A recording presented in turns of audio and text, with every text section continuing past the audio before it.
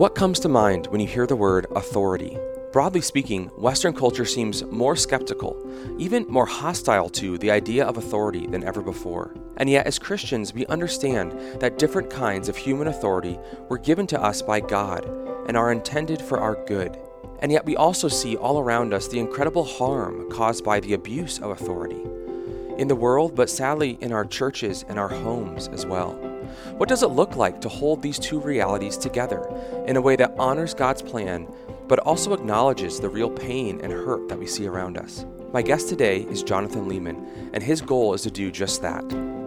He calls on parents, husbands, pastors, managers, and anyone else with some kind of authority over someone else to think carefully about how they're using that authority, encouraging them to embrace a posture of humility and repentance as we seek to use our God-given authority to build others up. Jonathan serves as editorial director for 9 Marks and co-host of the Pastor's Talk podcast. His newest book is called Authority: How Godly Rule Protects the Vulnerable, Strengthens Communities, and Promotes Human Flourishing, from Crossway. Let's get started.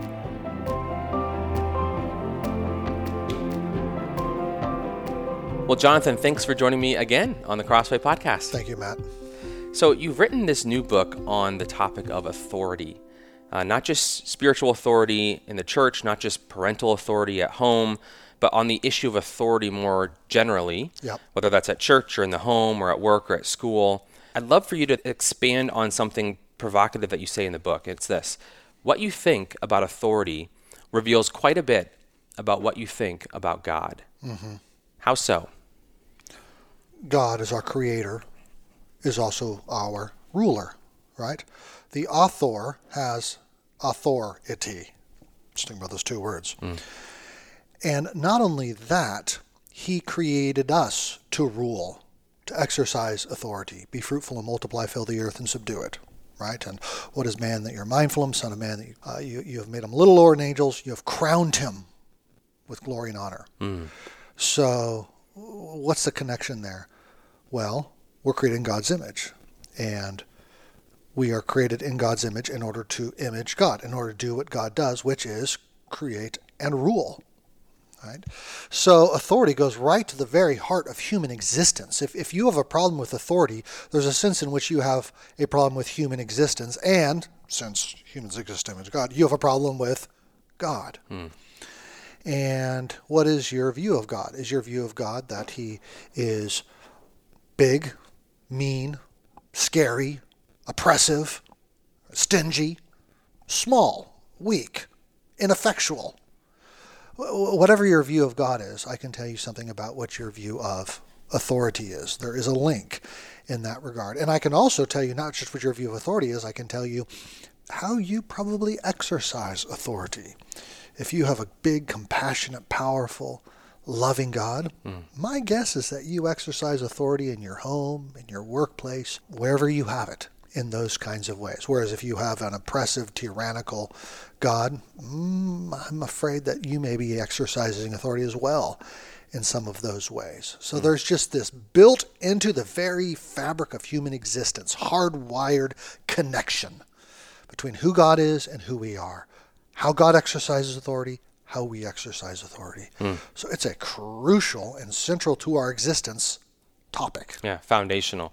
But in many secular quarters, and probably also among some Christians, there can be this sense, though, that authority, that human hierarchies, is another way to talk about this, are at best a necessary evil. Yeah. And maybe at worst, though, they are this oppressive result of the fall, an oppressive function of human brokenness, and that they're mostly just used, they're wielded by people in power over people that they subjugate and control and use for their own benefit. And that actually progress as humans entails the systematic dismantling of these hierarchies that we see all around us all the time. What do you make of that? 3 things. Number 1, disagree with it being a necessary evil. That's a wrong perspective because, again, it goes right to the heart of existence. We are created to rule, and in the consummation of all things, we're told we will reign with Christ. And the Greek there in 1 Timothy is literally be kings with Christ. right? Some might respond that passage and even other passages in Genesis, like you mentioned, the idea of the creation mandate ruling over creation is kind of relating to the human creature animals distinction, the rest of the created world. But that what we're talking about are hierarchies within humanity. Those are the problem. Yeah, anytime two human beings want to get together and complete a project, build a farm, a piece of land bigger than an acre, build a skyscraper, fly to the moon, run a country, whatever. It's going to take some sort of, hey, I'll guide the cow, guide the plow sort of thing. And for human beings to work together, for groups to exist, a group of any kind, a soccer team, a school classroom, a nation, for groups to exist, there has to be some rule that says, okay, this is what we are as a soccer team, and this is how you play the game. So to get rid of all rule, all authority, is to get rid of all human cooperation and companionship of anything other than a quick, whimsical, spontaneous, hey, let's go to the beach together, right? A society of perfect beings, angels, still need some sort of order to their existence. Even in an unfallen world, do we drive on the right side of the road or the left side of the road? Yeah, if we all make up our mind independently, it's just not going to work. Yeah, no, that's right. And again, I just want to go back to if your view of authority is that it's a necessary evil, you don't understand what the thing is. That authority and creating work together. Authority exists to grow those under your rule, right? So why does a parent have authority? It's to grow and to encourage you. Why does a coach coach? Why does a mother mother? Why does a teacher teach? Well, it's to grow those beneath him or her, right? That's the objective, and to draw them up into yourself. So necessary evil, no. I said three things. Second thing I would say is, I agree. It is terribly abused. It is misused. It is used to oppress and destroy and, annihilate and snuff out and all the bad things you can come up with. That is the fall, right? And Christians, of all people, who believe in the doctrine of total depravity, who believe in original sin, should be some of the first people in line to say, yes, authority is terribly abused and used. We got to talk about that. We got to warn against that. We got to find ways not to do that, right? Then the third thing I would say is there is a kind of equality that is beautiful and built into human existence, right? Go back to the first thing I said a moment ago. What are you seeking to do in the authority you exercise? You're trying to draw, what is the parent doing with the child? To draw the child up into the parent's own knowledge and wisdom and maturity and freedom.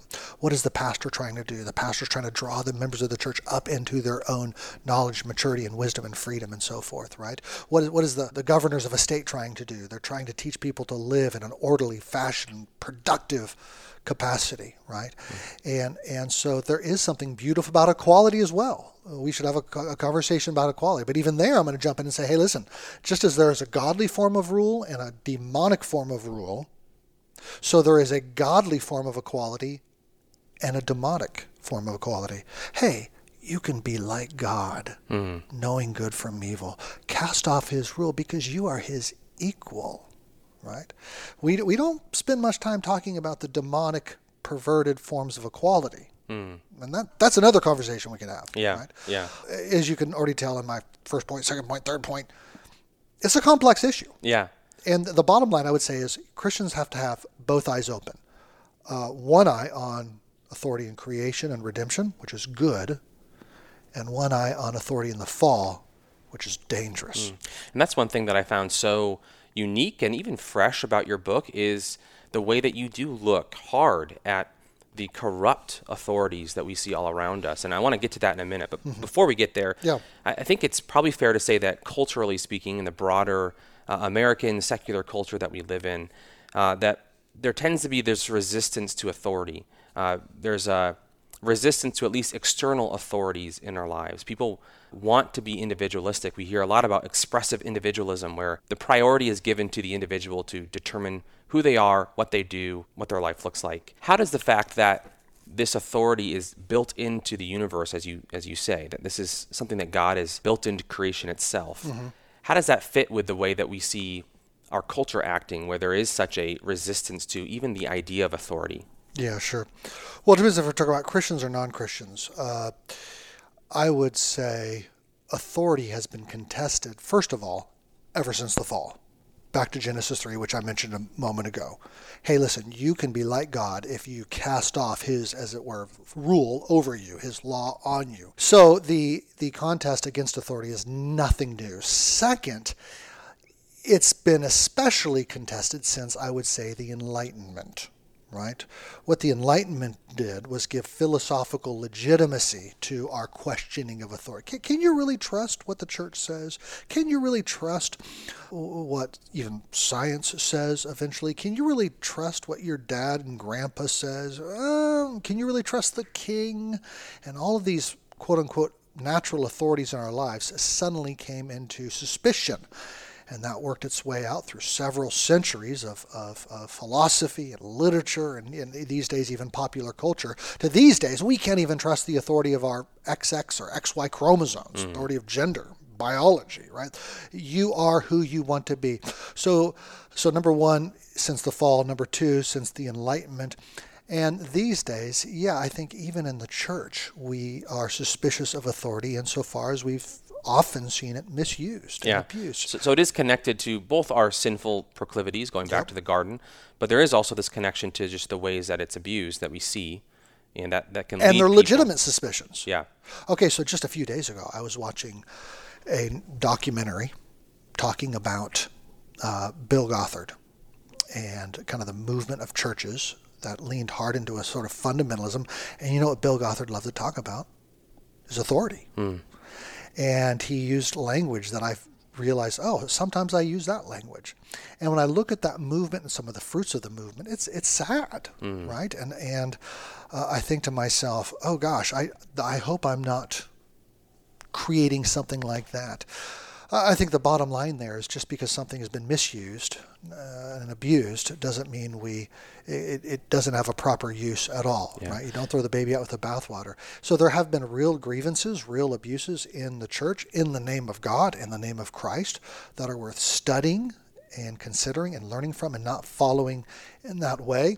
At the same time, as I just said, a misuse doesn't rule out a legitimate use. And so that's why we need to think about this topic. And that's one of the ironies that you bring out in the book at one point, where so oftentimes in response to abuse, misuse of authority, the initial reaction is cast off all authority. We don't want any authority. Yeah. But quickly we realize that's actually not the best way to deal with abuse of authority. The solution to bad authority is not no authority, but good authority. So you think of something like the civil rights movements, right? And you had African Americans in the South especially experiencing the abuse of county authority, the local sheriff, even the state of the governor of the state, and so forth. And so what do? Well, they appealed to the president. They appealed to federal authorities. Or think about a child in a home who's being abused. What's the solution to that? Is it to cast all authority off in the child's life whatsoever, or is it to call child protection services? Well, again, it's to appeal to a different authority. So bottom line, the solution to bad authority is not no authority, but good authority. But how much time have we spent, just speaking to the listeners, how much time have you spent in thinking about, okay, what exactly is good authority? How am I using the authority in my life? And this is where I don't want it to be an abstract. You mentioned this abstract topic at the beginning. I don't want this to be an abstract because that's not. Because everybody who's listening to this conversation right now has some authority somewhere in their life. And so it is an opportunity, and I hope the book is an opportunity for a person to stop and do a little self-examination so that we're not like the Pharisee who says, I thank God that I'm not like that tax collector over there. Rather, we do a little self-examination and say, okay, Lord, how have I misused the authority you've given me? And so something I try to make very clear even at the beginning of the book is I'm going to write better than I am. Yeah, I noted that the book opens with almost a confession where you almost, well, not almost. I start with a prayer of confession. But you acknowledge the ways in which you have actually misused your authority at times. Yeah. So why start that way? Why is that such an important thing to emphasize? Number one, I just felt like it was honest. I read a number of books, obviously, in preparation for writing this book.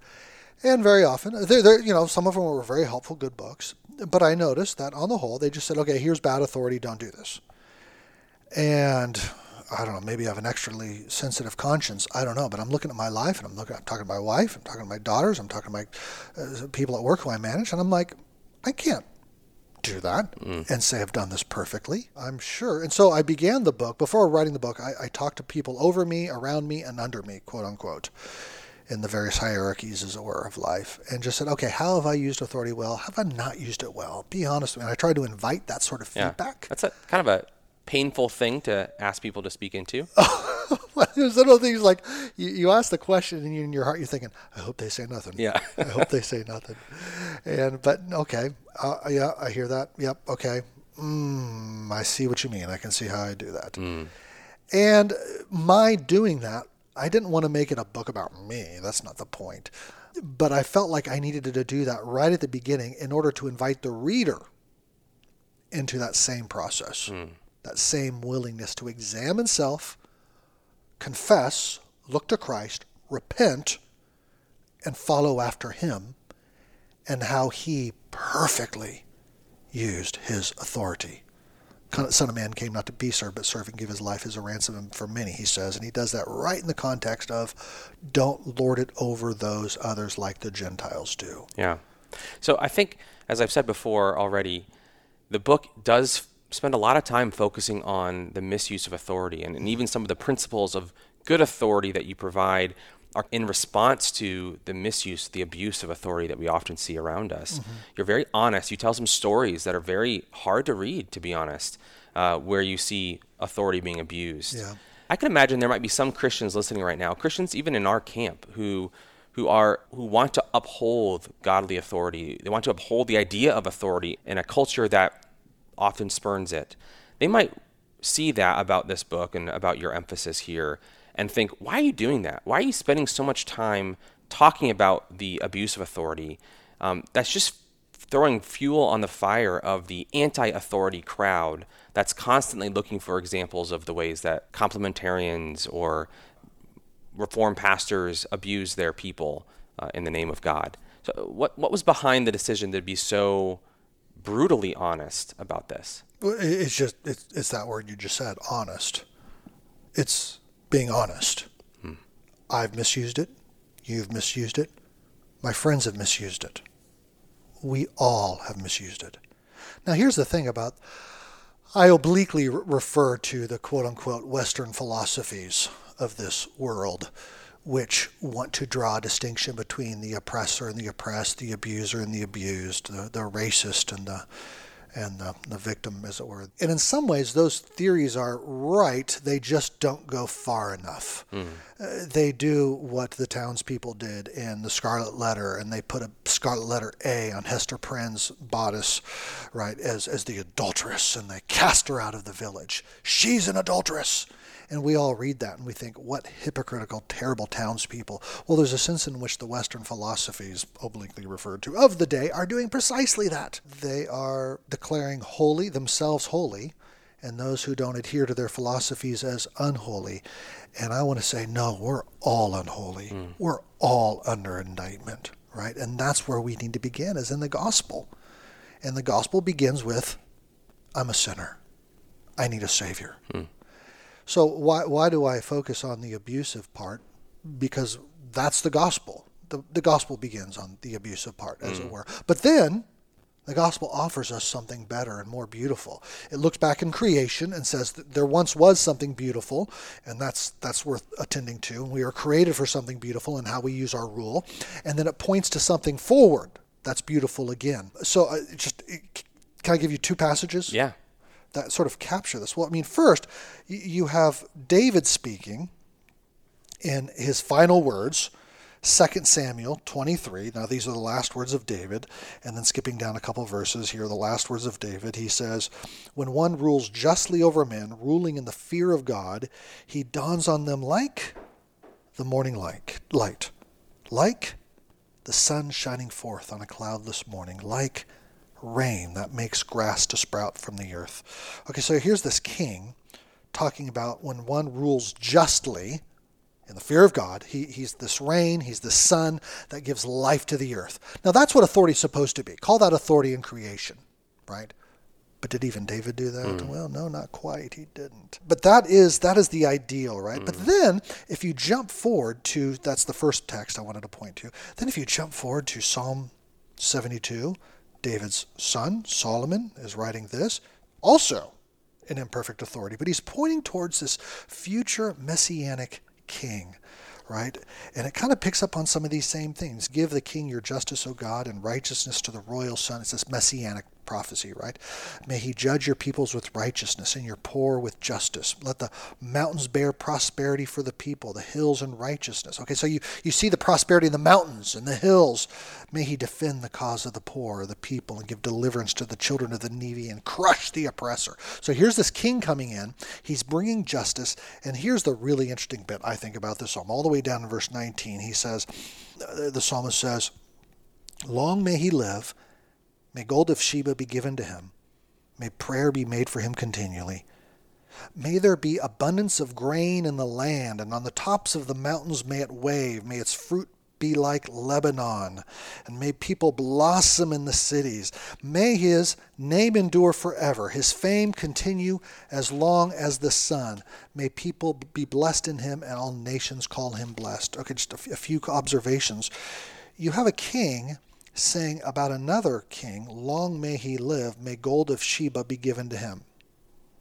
When does one king say about another king, hey, give him the gold, let him live forever? Well, whoever that is must be amazing in how he's kinging. And well, how is he kinging? Well, he's kinging, he's ruling in a way that there is abundance of grain in the land, and on the tops of the mountains may it wave. Mountaintops are filled with rock and ice. Right. But this king's rule is so good. So fruitful. So fruitful, you have flourishing even there, such that a king like Solomon would say, give him the gold. Give him the rule. I want more of it. Right? Okay, now there's the authority in redemption. So we saw it in creation, a picture of it with David there in 2 Samuel 23, and then Psalm 72 is pointing forward to this beautiful picture in redemption. Oh, and Christian, don't you want that? Yeah. One of the primary misuses of authority that you spend time on in the book is the misuse of spiritual authority. And whether that's in the home, with a husband and a wife and the children, or at church with a pastor or elders. And you don't mince your words. At one point you write, Satan can use the Bible too. Matthew 4. Yeah, unpack that for us. Well, Satan quotes Scripture to Jesus, right? He quotes Psalm 90, Psalm 91. So we know that Satan can use the Bible. That's the basic point. Well, the reason I said that is it was a woman, an abused wife, telling me the story about how she had a pastor husband who was physically abusive, and he would quote Scripture at her, and she would then kind of try to coach herself with Scripture, do everything without complaining, or wives, submit to your husbands, right? So you have this tyrannical husband pastor saying, wives, submit to your husbands, and saying things like, do everything without complaining or arguing, and I can do all things through Christ who strengthens me. Well, what is that? That to me feels like Satan using the Bible to justify his power. And she, dutiful Christian wife, is doing her best to submit to this husband who is tyrannical in his exercise of rule. So what is she slowly learning to do? But also cloaking it in spiritual language. Yeah. So if abuse is harming using your authority to harm others, spiritual abuse I define in the book as abusing in the name of God, under the name of God. Cloaking, as you just said, in the name of God, with Bible, with Scripture, with God's name. God told me. That's spirit. Then it becomes spiritual abuse. So there's a sense in which when I say a father abuses his daughter, that's misrepresenting God all by itself. Yeah, right? Because the father is meant to be inherently, creationally representing God. That's right. But then when he invokes the name of God himself or the Bible in some sense to justify what he's doing, there's sort of a double abuse going on there. Call it, again, a spiritual abuse. I'm doing this in the name of God. And in which case you're lying doubly about God and what he is like. And that's where I think it's important for pastors and Christians generally to recognize that the abuse of authority is an especially heinous sin. Go back to the thing I said at the beginning about us being connected to God by virtue of being made in his image, and what we do represents him or images him. Well, so when we when we abuse those God has placed under us, say a child, we are saying, this is what God is like. God is going to abuse you as well if you don't do, whatever I'm asking. And we are lying about our Creator. Yeah. So broadening out a little bit to this idea of authority in general, a pretty important concept undergirding your approach to this big issue is a distinction between authority of counsel and authority of command. Yeah. And that applies in the different spheres in which we are under authority or have authority over other people. Yeah. Explain those two ideas. Well, let me first say there's a temptation to treat authority as just one kind of thing. A monolithic thing. It's just like hierarchy. I have control. You don't have control. That's it, right? And I'm the father. I'm the king of this little household, and we treat like the king's authority like a father's authority when it's not. We look at how Romans 13 talks about a king's authority as be afraid, but then you look at how Scripture talks about a father's authority. Fathers, do not exasperate your children. It's different. It's got a different texture. It's got a different feel. There's a different jurisdiction. There's a different sort of control that you would assert. And so what we need to do is start looking at the Bible and say, okay, what exactly is a king's authority? How does, or the government's authority, how it works? What is its jurisdiction? Okay, what about a parent's authority, a father's authority? What about a husband's authority? What about the church? So we got to pay special attention to exactly what the Bible says in these different spheres, as you said, of authority.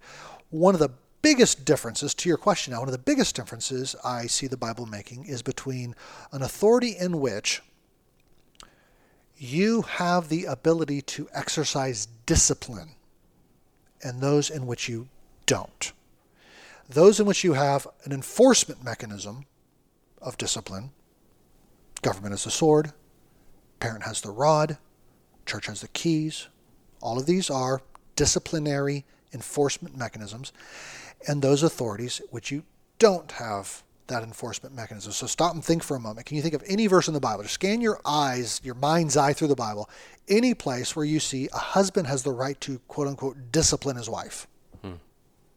Yeah, it's hard to think of an option. Yeah, I just let the long silence ensue. Can you think of it? I can't. Now, does a husband have authority? Well, I think he does. He's given headship, right? And wives are told to submit, but it's a different kind of authority, what I would call authority of counsel. What does that mean? Well, it means he has the right to say to his wife, sweetheart, I think we should do this. And she's called to submit. And there is an enforcement mechanism. Jesus has it. On the last day, he will say to the wife, I told you to submit and you didn't. But the husband doesn't hold that enforcement mechanism. I would say the same thing about pastors, elders. I think the church holds the enforcement mechanism. As a Congregationalist, I don't think the pastor does. And we can debate that later for my Presbyterian and Anglican friends. But leave that one to the side. Why is this distinction between authority of counsel and command important? Well, because it radically changes the nature of how that authority is exercised. With an authority of command, government, parent of young children's, church, I can insist on something right now. I can say to my 3-year-old, it's time to go to bed. No, you need to go to bed now. A police officer can say, you need to slow down your car now and expect immediate results.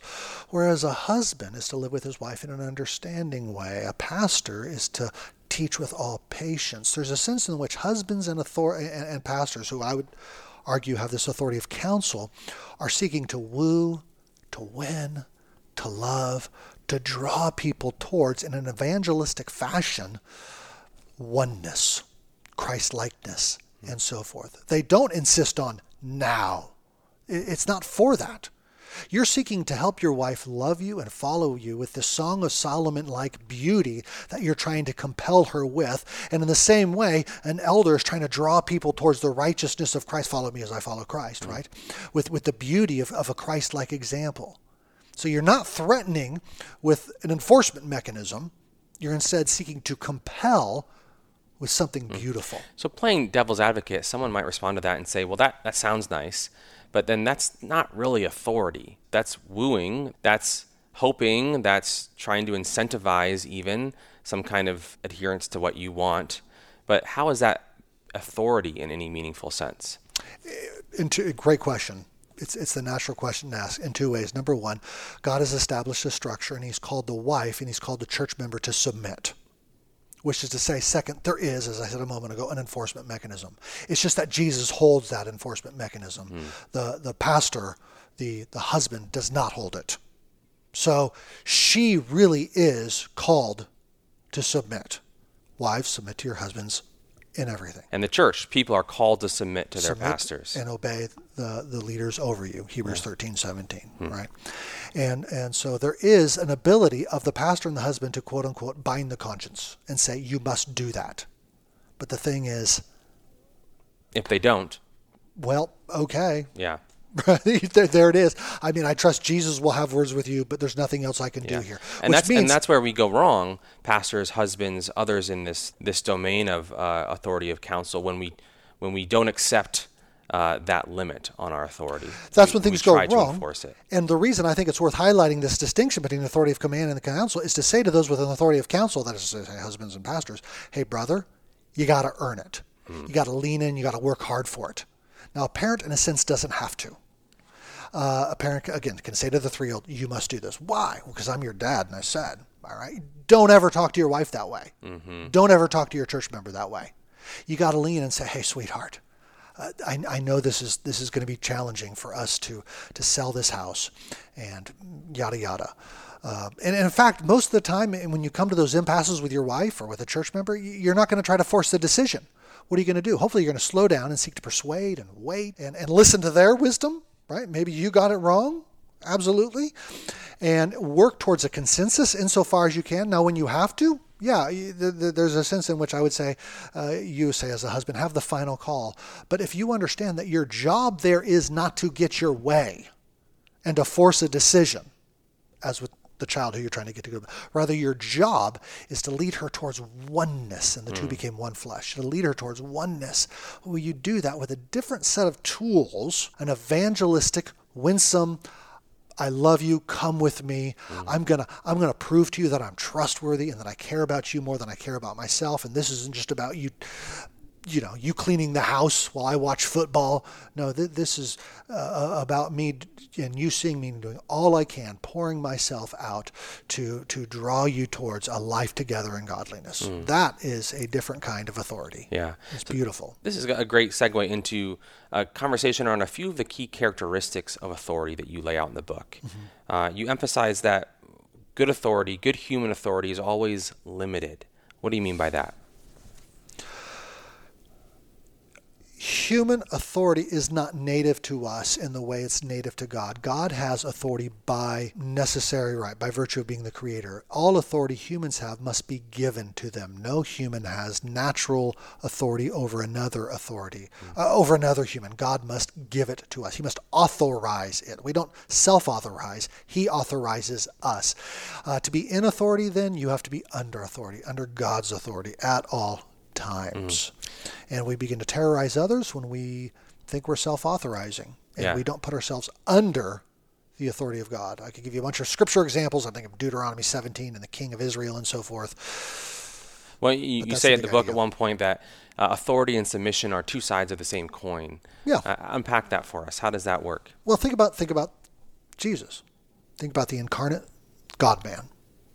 He comes along. He says, I do nothing except what the Father tells me to do.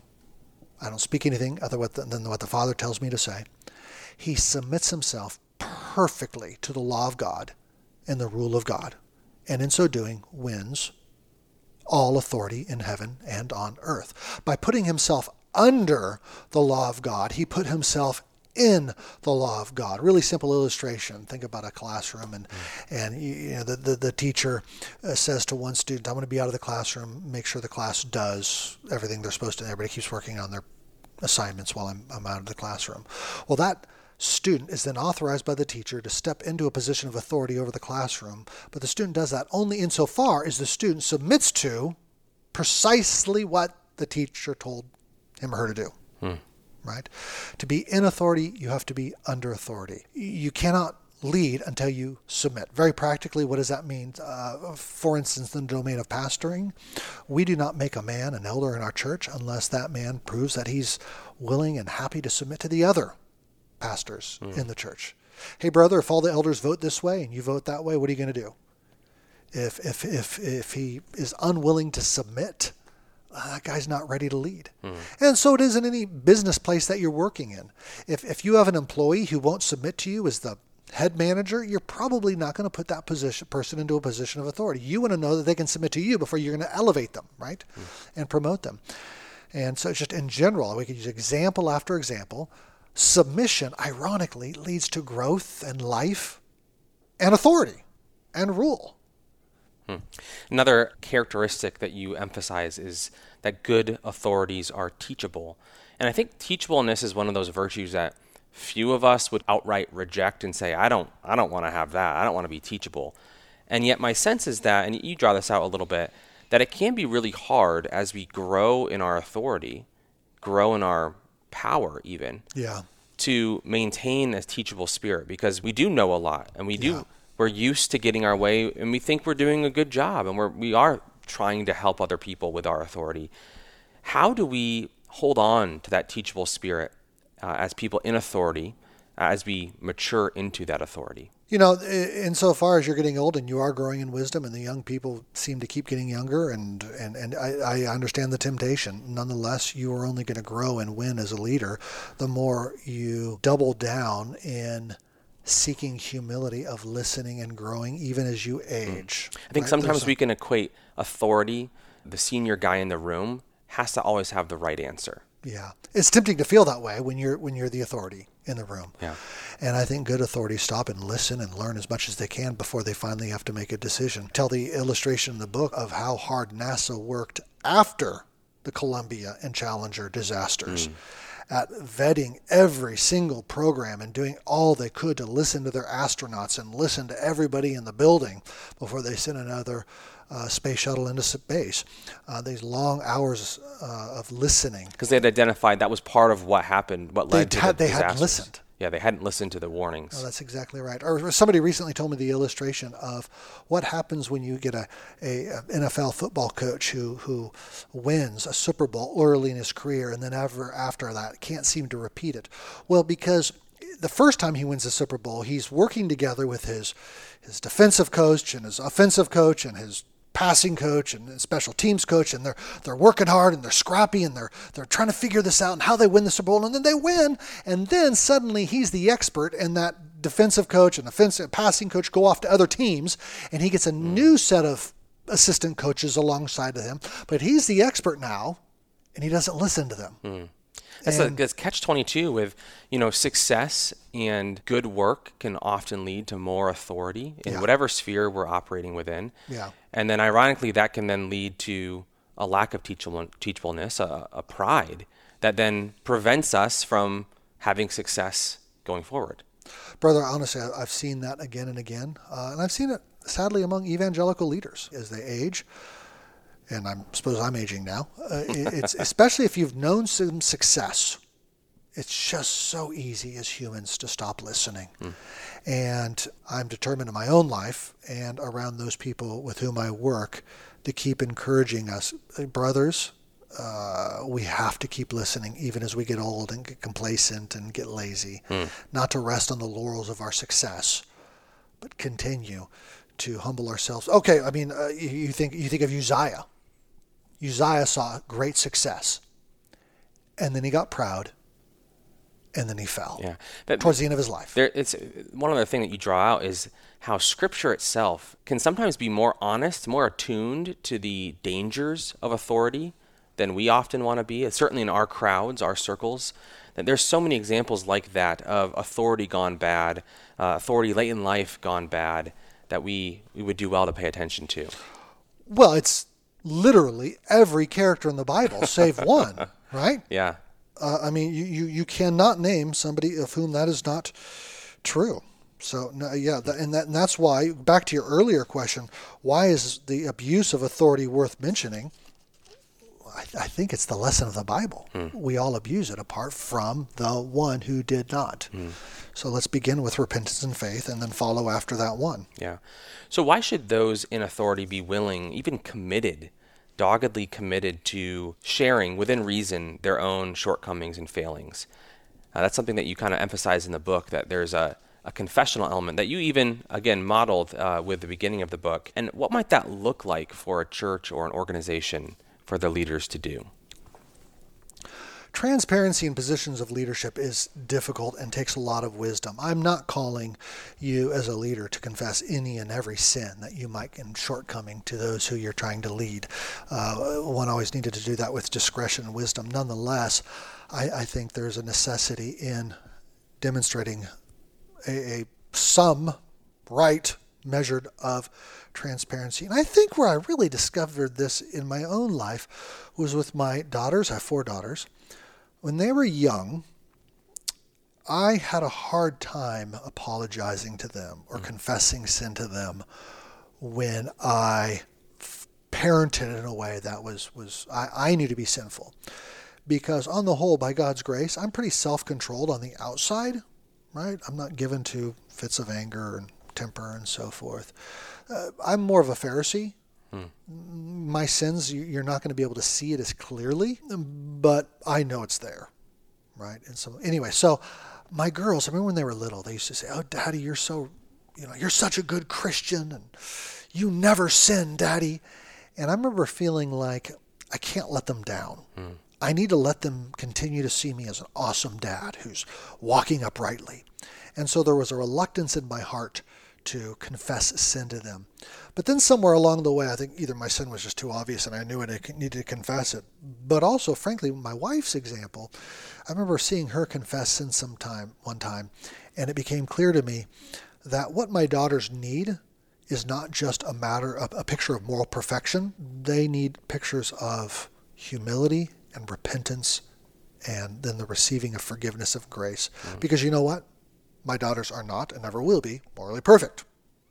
So the model they need is not, "Look at me, this perfect righteous man," that they'll never be. Rather, what they need is, "Look at me, I'm a sinner. I need a Savior. I need forgiveness." So for me to draw them up into my quote-unquote maturity means bending down and confessing, "Sweetheart, Daddy sinned against you just now when I did this or said that. I'm sorry. Will you forgive me?" And that would apply at a Christian organization or a secular organization as well, where we can acknowledge our mistakes, our failings, our shortcomings.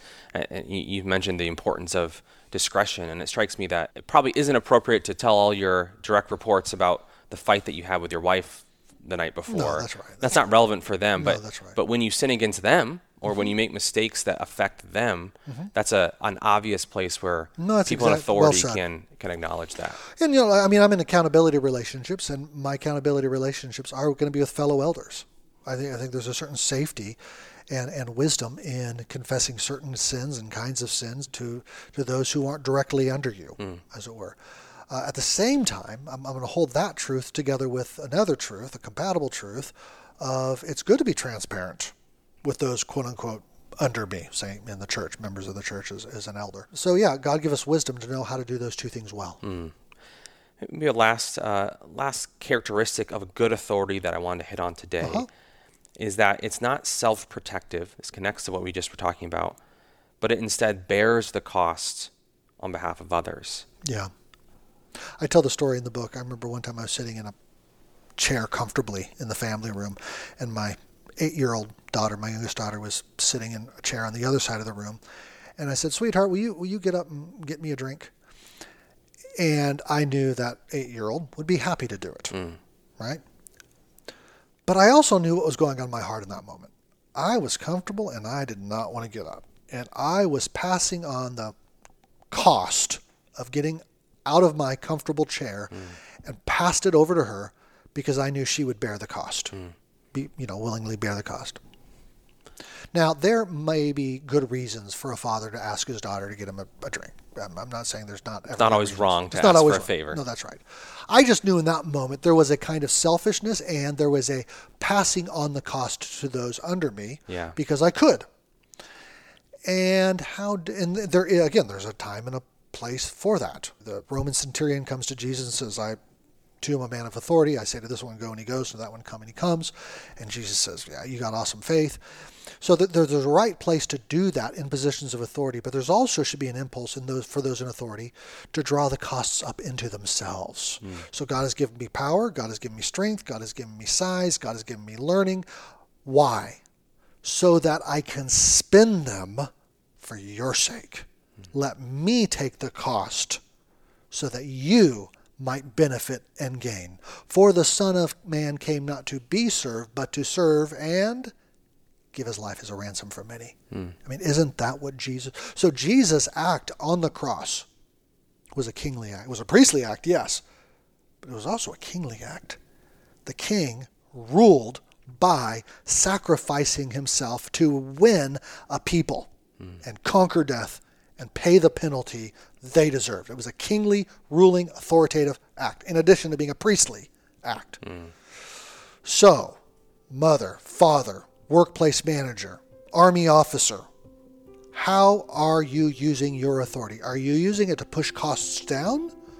Or are you using it to pull costs up into yourself so that you might win life and growth and opportunity for those you are leading?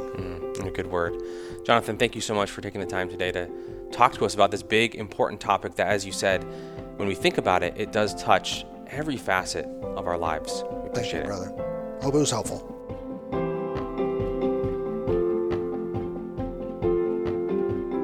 That was Jonathan Leeman on the importance of authority in God's plan for the world. For more, be sure to check out his new book called Authority: How Godly Rule Protects the Vulnerable, Strengthens Communities, and Promotes Human Flourishing. Pick up a print copy of the book for 30% off, or get the ebook or audiobook for 50% off directly from Crossway by visiting crossway.org/plus. For more audio content like this, subscribe to the Crossway Podcast on Apple Podcasts, Spotify, or your favorite podcast player. If you enjoyed this episode, consider sharing it with a friend and leaving us a review. Crossway is a not-for-profit Christian ministry that exists solely for the purpose of proclaiming the truth of God's Word through publishing gospel-centered content. Visit us today at crossway.org.